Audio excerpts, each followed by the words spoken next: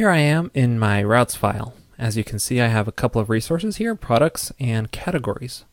Now, one thing I really like about map.resources is that it generates some named routes for me. So in my view, I can just call products path or categories path to link directly to those pages. But in most Rails applications, I also have a few miscellaneous pages which aren't really resources. For example, here, About Us, or maybe the license agreement or the privacy policy. Now, those aren't really resources, so what I did is I just threw them all into one controller called About, and since they're mostly static content, I don't really care if they're all in one controller. And the problem here is that I don't have named routes for these. I just have to actually specify the controller and action name manually. So if you're addicted to name routes like I am, you'll want to use named routes for these too, and I think that'll clean up the view quite a bit. So let's go back to our routes file and see how we can generate a named route for each of these. To make a named route, you just call a custom action method name on the map object. I'm going to call it About Company. And then the path is About Company, the controller is About, the action name is Company. So that's kind of redundant and ridiculous, but let's just keep going with this. So now we have a named route called About Company.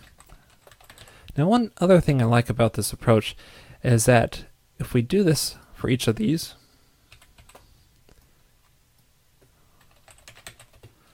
privacy and the license,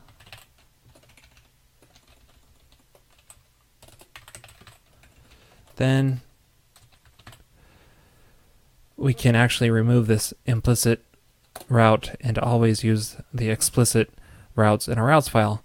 And I like this approach better because it tells me exactly what the exceptions to the resources are in my Rails project.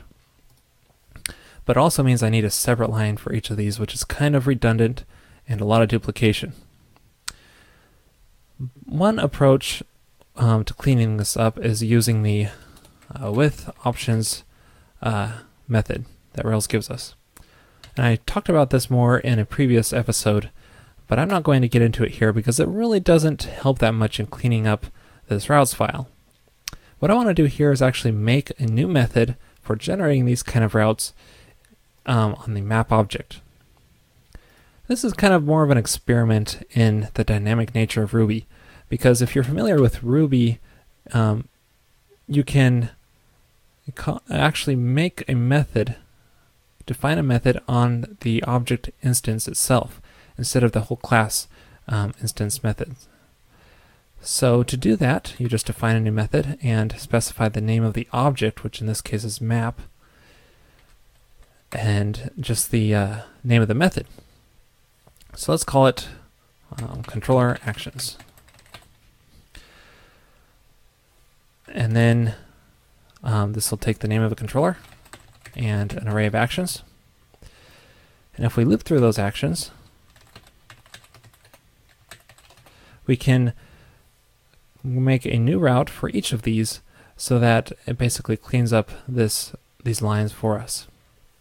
So let's call it, to make a named route, we actually have to call send on this so that we can pass the name of a custom method.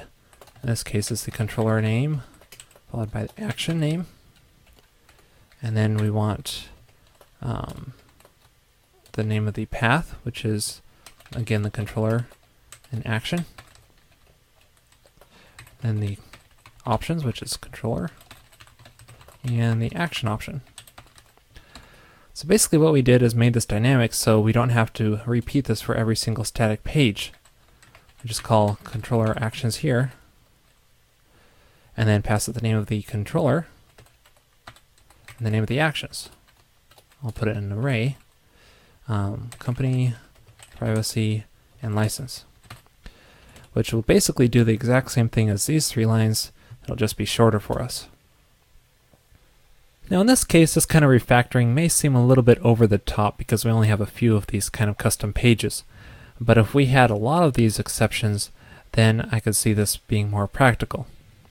But this episode was more of an experiment on the dynamic nature of Ruby and showing that you can actually generate a method directly on an object, an instance of a class.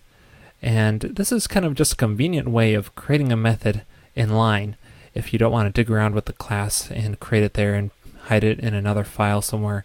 Having it all in line in the routes file is kind of useful so that it's very easy to tell exactly what this controller action method does.